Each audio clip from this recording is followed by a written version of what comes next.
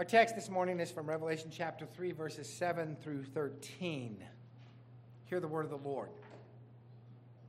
And to the angel of the church in Philadelphia, write, These things says he who is holy, he who is true, he who has the key of David, he who opens and no one shuts, and shuts and no one opens. I know your works. See, I have set before you an open door, and no one can shut it, for you have a little strength, have kept my word, and have not denied my name. Indeed, I will make those of the synagogue of Satan, who say they are Jews and are not, but lie. Indeed, I will make them come and worship before your feet, and to know that I have loved you, because you have kept my command to persevere. I also will keep you from the hour of trial which shall come upon the whole world, to test those who dwell on the earth. Behold, I am coming quickly. Hold fast what you have, that no one may take your crown. He who overcomes, I will make him a pillar in the temple of my God, and he shall go out no more. I will write on him the name of my God and the name of the city of my God, the New Jerusalem, which comes down out of heaven from my God, and I will write on him my new name. He who has an ear, let him hear what the Spirit says to the churches. This is the word of God. Thanks be to God. Heavenly Father, in the name of Jesus, we thank you for your word. We thank you for the promises you give us. We thank you for the blessings you give us. And may we be encouraged by your word. May we be strengthened and may we be blessed. We love and we thank you in Jesus' name. Amen. You may be seated. Well, of necessity, today's message is going to take a different tone than the messages that we have had for the last few weeks. We've looked at the churches in Pergamos, Thyatira, and Sardis over the last 3 weeks. And each of these churches had some pretty glaring problems. Pergamos was a church that had compromised to a great degree with the surrounding culture.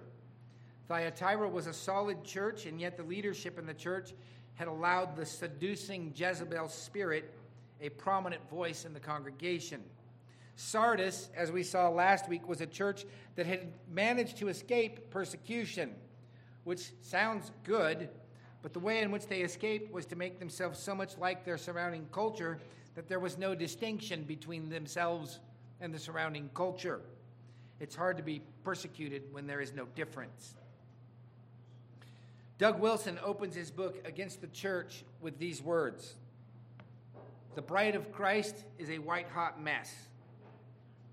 I don't know if there is anyone who can disagree with that.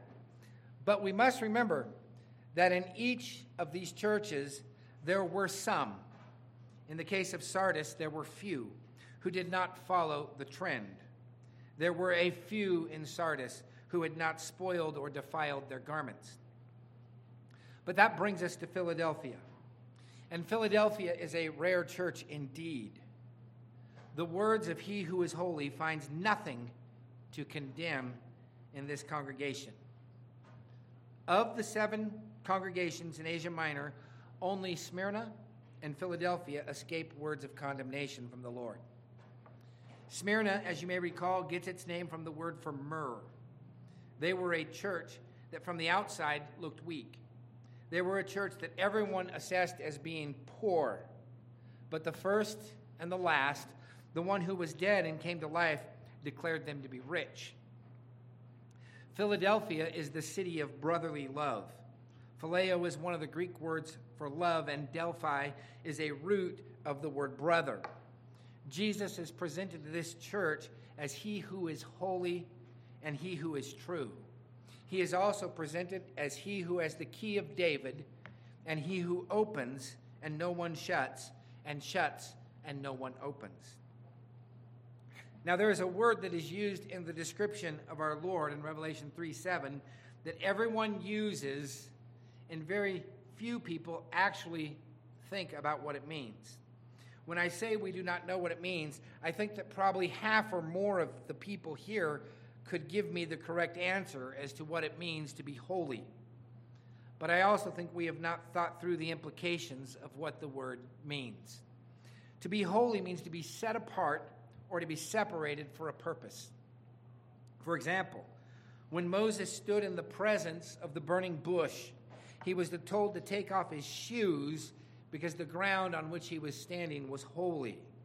It was consecrated ground because the Lord was there. The entirety of the book of Leviticus was about separating or setting apart what was common from what was holy. God's people have been identified throughout history using the language of holiness. In Isaiah 6, Isaiah is in the heavenly throne room of God, and amidst all that is going on, we see the seraphim crying out to one another, holy, holy, holy. God is above all, beyond all, and he is distinct from all of his creation. Of course, this brings out another key to understanding holiness, and that is the ability to make distinctions.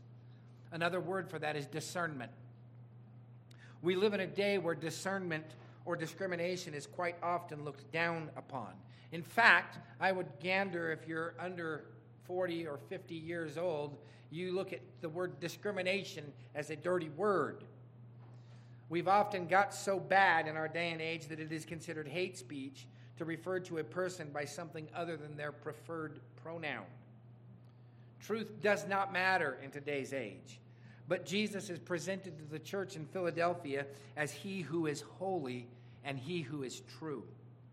In John 18, 37 through 38, when Pontius Pilate is interrogating Jesus, we read this interesting exchange, and I think we often miss it. Pilate therefore said to him, speaking to Jesus, "Are you a king then?" And Jesus answered, "You say rightly that I am a king. For this cause I was born, and for this cause I have come into the world, that I should bear witness to the truth. Everyone who is of the truth hears my voice." Pilate said to him, "What is truth?" And when he had said this, he went out again to the Jews and said to them, "I find no fault in him at all." Now, remember John 14:6, Jesus declares to Thomas, "I am the way, the truth, and the life. No one comes to the Father except through me." The irony of the statement by Pilate is that he is interrogating the living embodiment of truth, and he asks the question, what is truth? I have heard before, and I tend to believe it, that when Pilate asked his question, he was not asking for an answer. He was not asking, "Tell me what is truth." What he was doing was speaking the implications of the prevailing worldview of his day. When you have a god for the sun and a god for the crops, and you have several different fertility gods and a god of justice, etc., etc., etc., the ultimate casualty of such a worldview is truth. When Pilate asked Jesus, "What is truth?" he was saying, whose truth? The truth of Zeus? The truth of Poseidon? Because truth changed based on who you are talking to is not truth. We can mock this kind of view, but when a person speaks of my truth, they are saying the very same thing. Truth does not change. There is no such thing as your truth, and there is no such thing as my truth. There is truth. Everything else is a lie. Truth never changes. There is only truth, and Jesus is the way, the truth, and the life. Jesus is holy, and Jesus is true. He is also spoken of in this passage as having the key of David. Now, not surprisingly, holiness and truth are two subjects that the Bible spends quite a bit of time speaking about. Good chance you can open up a page of your Bible and find the word holy. Good chance you can find the word true. However, this term, the key of David, only appears in one other place. But it says, he is the one who opens and no one shuts, and shuts and no one's open. We have to dig to find the key of David. In Revelation 3 and also in Isaiah, the 22nd chapter. In Isaiah 22, God is bringing an accusation against a royal steward for falsehood. He is not properly stewarding. The steward who is supposed to work for the king or for God has instead betrayed the king's trust. Listen to these words from Isaiah 22, 19 through 23. "So I will drive you out of your office, and from your position he will pull you down. Then it shall be in that day that I will call my servant Eliakim, the son of Hilkiah. I will clothe him with your robe and strengthen him with your belt. I will commit your responsibility into his hand. He shall be a father to the inhabitants of Jerusalem and to the house of Judah. The key of the house of David I will lay upon his shoulder. So he shall open, and no one shall shut, and he shall shut, and no one shall open. I will fasten him as a peg in a secure place, and he will become a glorious throne to his father's house. So just like the church in Smyrna, the church in Philadelphia was undergoing persecution from what is called the synagogue of Satan. And I find it interesting that the two churches in Asia Minor that had no condemnation brought against them were both mentioned as being troubled by the synagogue of Satan. The synagogue of Satan was the unfaithful and apostate Jewish synagogue. They were unfaithful because they rejected the Messiah. We know this because of the overwhelming testimony of Scripture. These people could probably trace their lineage back to Abraham. They claimed to be Jews, but according to the text, they were not. One of the earliest New Testament scriptures about the unfaithful Jews is found in the Gospel of Matthew, chapter 3. John the Baptizer is in the wilderness, and he is preaching the kingdom, and he is calling people to repent and baptizing them to repentance. And his teaching attracts many of the Pharisees and Sadducees. And I want you to understand this. If you're preaching and you're attracting the outcasts of society, which is what he was doing, the people who knew they were sinners, they were coming out in mass to see what was going on. But suddenly you have the Pharisees and the Sadducees showing up. We've got the upper crust coming out to see what's going on. But listen to how John reacts. When he saw many of the Pharisees and Sadducees coming to his baptism, he said to them, "Brood of vipers, who warned you to flee from the wrath to come? Therefore bear fruit worthy of repentance, and do not think to say to yourselves, 'We have Abraham as our father.' For I say to you that God is able to raise up children to Abraham from these stones." There was a presumption by these Pharisees and Sadducees that because of their natural lineage, being from Abraham, that they were the inheritors of the promises of God. Now, we've already looked at the way Jesus dealt with them in the Gospel of John. We did that a couple weeks ago. He referred to them as children of their father, the devil. So I catch the contrast here. We're children of Abraham. We have all the promises of God. And Jesus says, no, you're children of the devil. It's not, no, you're natural born. He says, you're children of the devil. So he's telling them, you think because of your lineage, you are the inheritors. But no, you're of your father, the devil. So the question becomes, who is the inheritor of the promise? The Bible tells us the answer to this plainly, that through Abraham and his seed, or his offspring, the world would be blessed. But the Apostle Paul makes it very clear to who this promise is speaking of in Galatians 3:16. Paul writes, "Now to Abraham and his seed were the promises made. He does not say, and to seeds as of many, but as of one, and to your seed who is Christ." So every time someone wants to quote that scripture to you and tell you, well, here's who it's talking about, Paul tells us it's talking about Jesus. Now, that's not a surprise to us, or it shouldn't be. All of the promises of God are yes and amen in Christ Jesus. Listen to the Gospel of John, chapter 1, verses 10 through 13, speaking of the Word that was made flesh. "He was in the world, and the world was made through him, and the world did not know him. He came to his own, and his own did not receive him.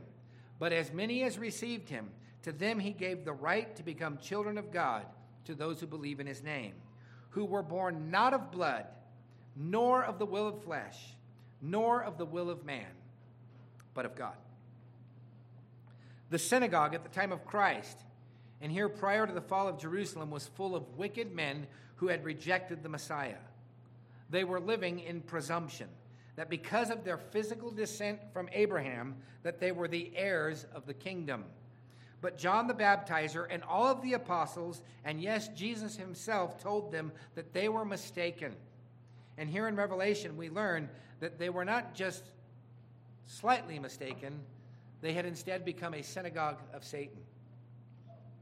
With all of that being said, though, one of the characteristics that this synagogue also possessed was they had external authority. They were looked at as having certain authority. And one of the things they could do was they could cast people out and prevent them from gathering with the people. In John chapter 9, Jesus heals a man who had been born blind. This miracle or this sign should have been something that everyone rejoiced over. But instead of rejoicing, the Pharisees were instead irate because Jesus had healed him on the Sabbath day. Listen to verse 16 of John 9. Some of the Pharisees said, "This man is not from God, for he does not keep the Sabbath." But others said, "How can a man who is a sinner do such signs?" And there was division among them. As the chapter goes on, the man who was healed has his parents brought before the Pharisees, and they are put to the question. Rather than answer that their son had been born blind, had been healed, they told the Pharisees, "Ask him, he is of age." And this is a great text because the text tells us why they answered this way. In verse 23, we have the parenthetical statement, "His parents said these things because they feared the Jews. For the Jews had already agreed that if anyone should confess Christ, Jesus to be the Christ, that he was to be put out of the synagogue." The end result of the matter takes place in verses 23 and 24. "So they again called the man who was blind," this is the Pharisees and the Sadducees calling the blind man, "and said to him, 'Give God the glory. We know that this man is a sinner.' And he answered and said, 'Whether he is a sinner or not, I do not know. One thing I know was that I was blind, now I see.' Then they said to him again, 'What did he do to you? How did he open your eyes?' And he answered them, 'I told you already, and you did not listen. Why do you want to hear it again? Do you also want to become his disciples?'" I don't know who this guy was, but I know he's got a high level of snark, and I love it. "Do you also want to become his disciples?" Then they reviled him and said, "You are his disciple, but we are Moses' disciple. We know that God spoke to Moses. As for this fellow, we do not know where he is from." The man answered and said to them, "Why, this is a marvelous thing, that you do not know where he is from, yet he has opened my eyes. Now we know that God does not hear sinners, but if anyone is a worshiper of God and does his will, he hears him. Since the world began, it has been unheard of that anyone opened the eyes of one who was born blind. If this man were not from God, he could do nothing." They answered and said to him, "You were completely born in your sins, and are you teaching us?" And they cast him out. So the exchange ends, Jesus heals him, and then these guys want to come against Jesus, and so they attack the man, and the man has wonderful responses. This guy, awesome. And their response, because they can't strike at Jesus at this point, they cast this man out of the synagogue. This is the origins of the synagogue of Satan. They are rejecting the truth for a lie. So he's cast out of the synagogue. The Jewish synagogue, by the time we get to the book of Revelation, by the mid-first century, they have become a great enemy to the faithful, in many cases persecuting them even to death, and in the best cases by simply driving them out. Jesus is telling them, "I have the key of David, and these imposters will be cast out." He says, yes, they're casting you out. Yes, they're shutting the door on you. But I will open the door. I will open the door, and no one can shut it. And I will shut the door that no one can open. Verse 8 says, "I know your works. See, I have set before you an open door, and no one can shut it. For you have a little strength, but have kept my word, and have not denied my name. Indeed, I will make those of the synagogue of Satan who say they are Jews and are not, but lie. Indeed, I will make them come and worship before your feet, and to know that I have loved you." Remember, all of the promises of God are yes and amen in Christ Jesus. This means if someone is looking at anything else for their salvation, for their deliverance, they are looking in the wrong place. And I want to emphasize something else on this point. If you are looking to anything other than Jesus for the fulfillment of prophecy, you are looking in the wrong place. The question becomes, are you in Christ? The members of the synagogue, the unbelieving Jews, have rejected Christ and thus have literally become a synagogue of Satan. There are some who want to differentiate between different sects of Judaism. But the question is always, what do you believe about Christ? We've got Orthodox Jews, we've got conservative Jews, we've got rabbinic Jews. The question isn't what sect of Judaism you belong to. The question always is, what do you say about Jesus? David Chilton says there is no such thing as Orthodox Judaism.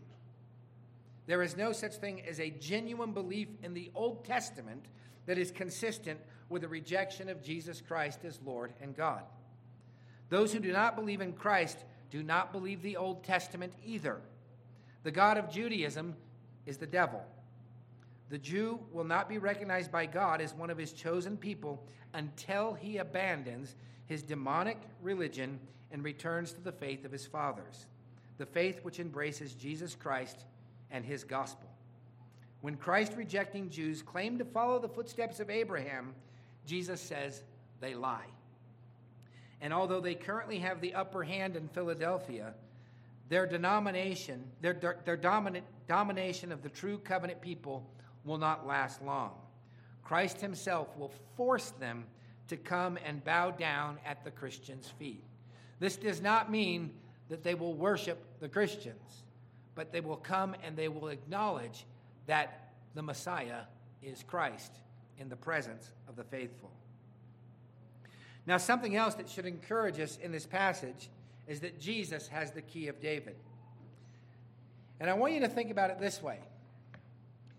There is no closed door that Jesus cannot open. There are many times in the flesh when we are discouraged because everything around us looks bleak or dark. But we must remember that it is Jesus who holds the key. We must learn to trust in him and trust in his word and prepare to see doors opened. And if we are trusting in Jesus, as we sang in our song this morning, we know he does all things well. And there should be wonderful encouragement in that. We also learned that Philadelphia was not a prominent and strong church, at least not in the eyes of their neighbors. Their reputation in the city was that they were small and weak. In the text, it says they have a little strength. Their true strength is revealed in their relationship to the Lord Jesus Christ. I find it interesting that the church immediately following Philadelphia, the church of Laodicea, that we're going to talk about next week, they also had a reputation. They had a reputation that they were strong. But Jesus tells them they are nothing. Philadelphia is in name weak, but Jesus gives them nothing but encouragement. Just like the man who had been born blind and was healed by Jesus was brought into conflict with the Pharisees, the relationship that the church had with Jesus was going to bring them into conflict with the synagogue of Satan. When you learn to place your trust in Jesus, this does not mean the end of your problems. This is one of the problems, I think, with the modern gospel. We want to tell people this will end your problems. Learn to trust Jesus and end your problems. It doesn't. What it does do, though, is change the side you are on. If everyone thinks you are great, but the one who holds the key is not on your side, you're still in prison. The difference between the Laodicean church, who trusted in their own sufficiency, and the Philadelphian church, who had nothing and trusted in Christ, is all the difference in the world. The last part of verse 9 talks about the synagogue of Satan would be made to come and worship at their feet. They will be forced to acknowledge the covenantal status as the church, as the inheritor of the promises to Abraham and Moses. For the church in Christ is the true Israel. Listen to Hebrews 12:22. But you have come to Mount Zion and to the city of the living God, the heavenly Jerusalem, to an innumerable company of angels. Apostate Israel has been pruned out of the tree of life of the covenant people, while believers in Christ from all nations have been grafted in. This is the message of Romans 11. The only hope for those outside of the covenant line, regardless of their ethnic or religious heritage, is to recognize Christ as Savior and Lord. submitting themselves unto him. Unless and until the Jews become grafted into the covenant line by God's grace, they will remain outside the people of God and will perish with the heathen. The last verses of Romans 1 speaks of the physical descendants of Abraham returning to faith in Christ. But until that happens, they are classed with the heathen. There is one major difference, though, between the heathen and the unbelieving Jew. To the Jews were entrusted the words of the living God, and they have rejected it. Now, verse 10 says, because you have kept my command to persevere, I will keep you from the hour of trial which shall come upon the whole world to test those who dwell on the earth. So the church in Philadelphia is characterized by obedience to the Lord's command to persevere. And they are told that they will be kept from the hour of tribulation that is coming upon the whole world to test those who dwell on the earth. This verse is often cited as a proof text for the pre-tribulation rapture of the church. Some of you know what I'm talking about. I mentioned last week that dispensationalists see a rapture in chapter 4 of Revelation. Of course, to do this, they must take the entire book out of context. They see the hour of trial as the 7-year tribulation. But I want to ask a simple question. How is the faithful church in actual Philadelphia? So take yourself back. You're in Philadelphia. You're being persecuted by the synagogue of Satan. How is the faithful church in actual Philadelphia to be encouraged that Jesus will rapture the faithful saints of God 2,000 years from now before the great tribulation comes upon the earth? Thank you for that encouragement. No, he's telling them that be encouraged. You will be kept from the hour of tribulation that is about to come on the earth. And the word there is not a word that means about, i.e. 2,000 years. It's coming soon. The message was there was coming a great trial upon the land, Jerusalem, and Israel were soon to be wiped out by this coming trial. The Roman Empire was going to undergo cataclysmic upheaval, and amazingly, in Philadelphia, the church was spared much of the destruction that was cast on everyone else. In verse 11, he says, behold, I am coming quickly. Hold fast what you have, that no one may take your crown. Behold, I am coming quickly is what we call a time text. The book of Revelation is full of them. We have spoken of this in the past, and of course we will surely talk about it again. The text is speaking about events that are soon to take place. The deliverance and protection of the church would have little meaning if it was speaking about events many millennia in the future, even 1 millennia. Jesus is telling them that the promised judgment on apostate Israel and on imperial Rome was coming. There are some who insist that the word has to do with imminence. And what they mean by that is he doesn't mean he's coming soon. He means there's nothing else that needs to happen before he comes. That's the way they read these texts. And I want you to understand, that is adding into the text. That's a classic example of eisegesis. Not reading the text, but reading into the text. All right? They say it means there's nothing else that needs to happen. No, Jesus is saying, I am coming soon. The coming and judgment that is spoken about in this verse is not about the rapture. It is about deliverance for his faithful people who are persevering. The church in Philadelphia, as we have mentioned, does not have great material or financial assets. In the eyes of the world, they are weak, but they are told to hold fast to what they do have so that no one can take their crown. In 1 Peter 2, 9 and 10, the promises made to the nation of Israel in Exodus 19 are applied to the church of Jesus Christ. But you are a chosen generation, a royal priesthood, a holy nation, his own special people, that you may proclaim the praises of him who called you out of darkness into his marvelous light, who were once not a people, but are now the people of God, who had not obtained mercy, but have now obtained mercy.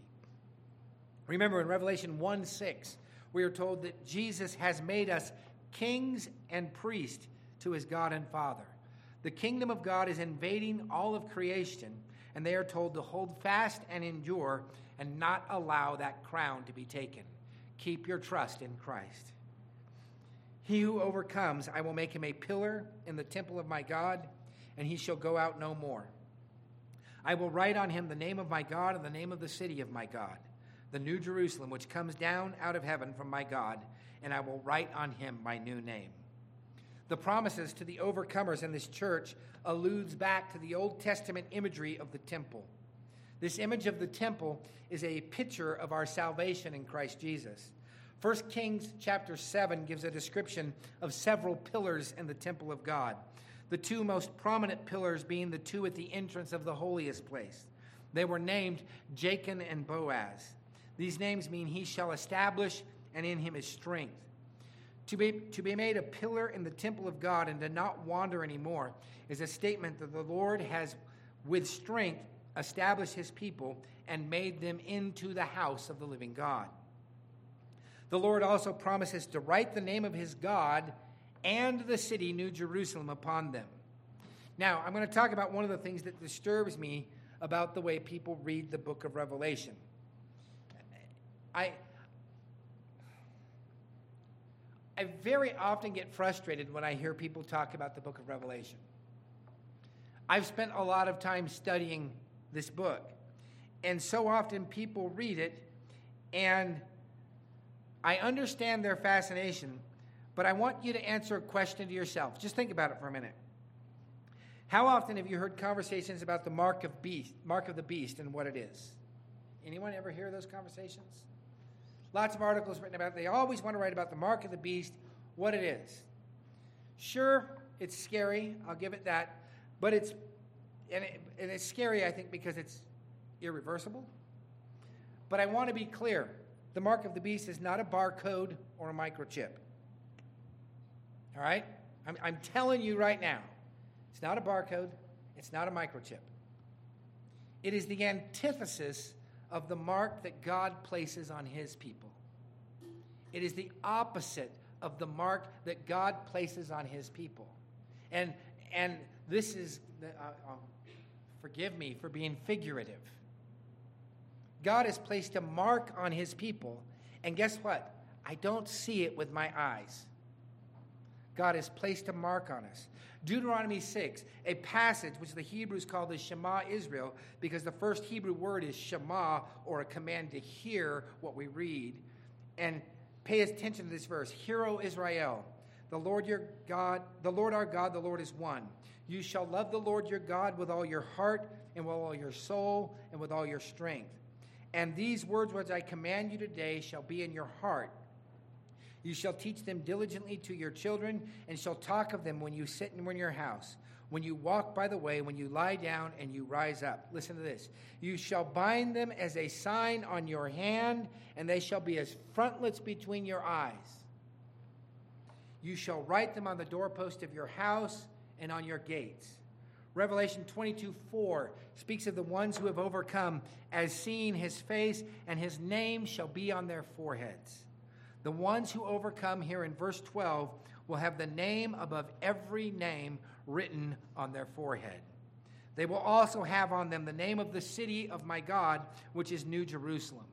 One of the themes we often miss is that the heavenly Jerusalem that is seen throughout the book of Revelation is a city that comes down from God, from heaven. We miss the significance of this statement if we see this city as a physical city that, I quote, hovers over the earth. And when I say that is a quote I found in a certain homeschool curriculum. What we must see here is that when the people of God gather in Jesus' name, they are, as we say almost every Lord's Day, truly worshiping in heavenly places in the very midst of the Blessed Trinity with the saints from all ages and from every tongue, tribe, and nation, worshiping in the beauty of holiness. When we gather together in his name, we are assembling in that New Jerusalem. They are doing this because the New Jerusalem has come down from heaven and has invaded the earth. Now the text closes with the words, "He who has an ear, let him hear what the Spirit says to the churches." I have closed many of our messages to the churches with these words from the text. But I want to point something else out that is significant. We are commanded to hear what the Spirit says to the churches, not what the Spirit says to the church. Why is that significant?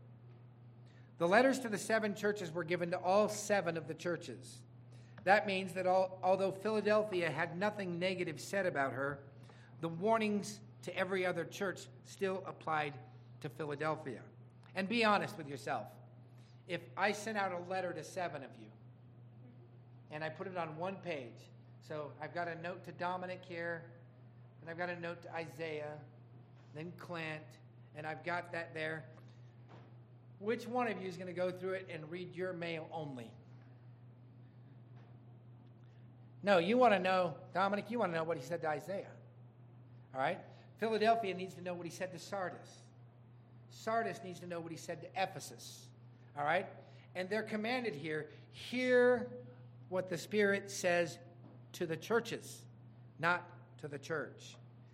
This may seem obvious, but you're a member of the church of Philadelphia who would overcome many of the trials of persecution and suffering. But if over time you left your first love, you still have a problem. This is why we must also pay attention and hear what is said to each of the churches. There are warnings and there are blessings. But if you have an ear, you are commanded to truly hear what the Spirit of the Lord says to the churches. Let us pray. Father God, in the name of Jesus, we thank you for your word. We thank you that you have spoken to your churches, that you walk among the candlesticks as our Lord. May we hear your word, may we receive it, may we be corrected and walk in the steps you have ordered for us. We love and we thank you in the name of Jesus. Amen. At this time, we will offer ourselves through our tithes and our offerings. And as we do so, we will stand together and we will sing through north and south and east and west.